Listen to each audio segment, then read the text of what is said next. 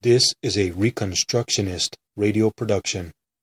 Please visit GaryNorth.com/free books to download this free book in PDF as well as other resources. The title of this audiobook is Christian Reconstruction: What It Is, What It Isn't, by Gary North and Gary DeMar. Published by the Institute for Christian Economics, Tyler, Texas. Copyright Gary North and Gary DeMar, 1991. This is Part 2. Questions Frequently Asked About Christian Reconstruction, by Gary DeMar. Question 5. Aren't we now under the law of Christ rather than the law of Moses? Paul admonished the Corinthian church to depart from any doctrine that had the effect of dividing Christ. 1 Corinthians 1:13. Many well-meaning Christians maintain false divisions regarding the law, which have the effect of dividing the triune God. They want to make a radical distinction between the law of God and the law of Christ, as if there are two law systems operating in the Bible.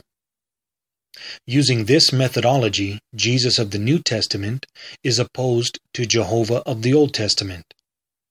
Jesus is a God of love, while Jehovah is a God of wrath. Jesus is a God of grace, while Jehovah is a God of law. These are false distinctions. In a similar way, the law of Christ is inappropriately pitted against both the law of Moses and the law of God, as if there are three separate law systems, each in opposition to one another. Here's just one example of the way the law of Christ is made a separate body of laws superseding the law of God. This is taken from H. Wayne House and Tommy D. Ice's Dominion Theology, Blessing or Curse. Quote, "Currently, God has made a new covenant with His people, the church, and we live under the law of Christ."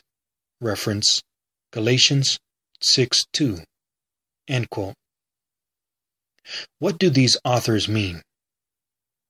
Are we to assume that the law of Christ nullifies the law of Moses and the law of God? What is the law of Christ?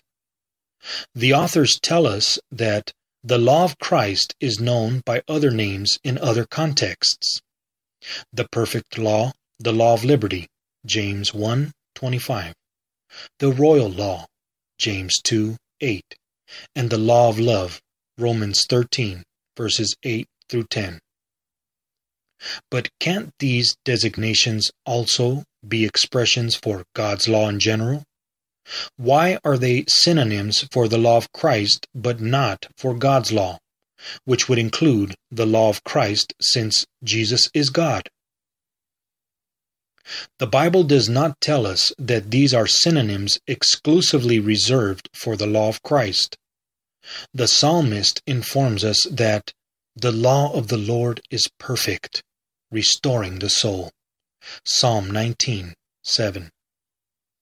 The law of Christ is also described as perfect. James 1:25. What law is then perfect? Both the law of God and the law of Christ, because they are one and the same. The law of Moses is none other than the law of Christ. Remember, Moses is the agent of the law, not the author. The law was given by him or through him. The giver is God. Hence, before we begin to think poorly of Moses for the troubles he caused in giving Israel the law, we need to back up and remark, but the giver of Torah is God. Law is a gift.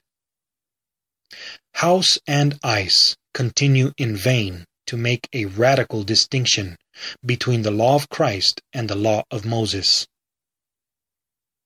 Quote, Paul teaches that the essence of the law is, through love serve one another, Galatians 5:13, and he echoes Christ's teaching when he says, "The whole law is fulfilled in one word," in the statement, "You shall love your neighbor as yourself." 5:14. Unquote. But wait a minute. From what source does Jesus quote, "You shall love your neighbor as yourself"? Let me quote it for you.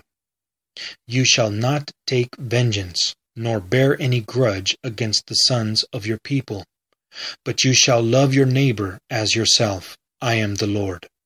Leviticus 19, verse 18. Paul quotes Jesus. Jesus quotes the Mosaic Law. The law, even the Mosaic Law, tells us how through love we ought to serve one another. The Reconstructionist Radio Podcast Network brings to you a complete lineup of podcasts where you will hear practical and tactical theology. Our desire is not simply that you consume our shows, but that you also live out your faith in every area of life. We can talk all day long about these things, but if we fail to put them into practice, then we fail as ambassadors of Jesus Christ, our King. Subscribe now to your favorite Reconstructionist Radio Podcast Network shows, or you can subscribe to the Reconstructionist Radio Master Feed, where all of the content we produce, including the audiobooks and audio articles, will pop up as soon as they are available. And don't forget to visit ReconstructionistRadio.com to volunteer as a narrator or to partner with this ministry financially.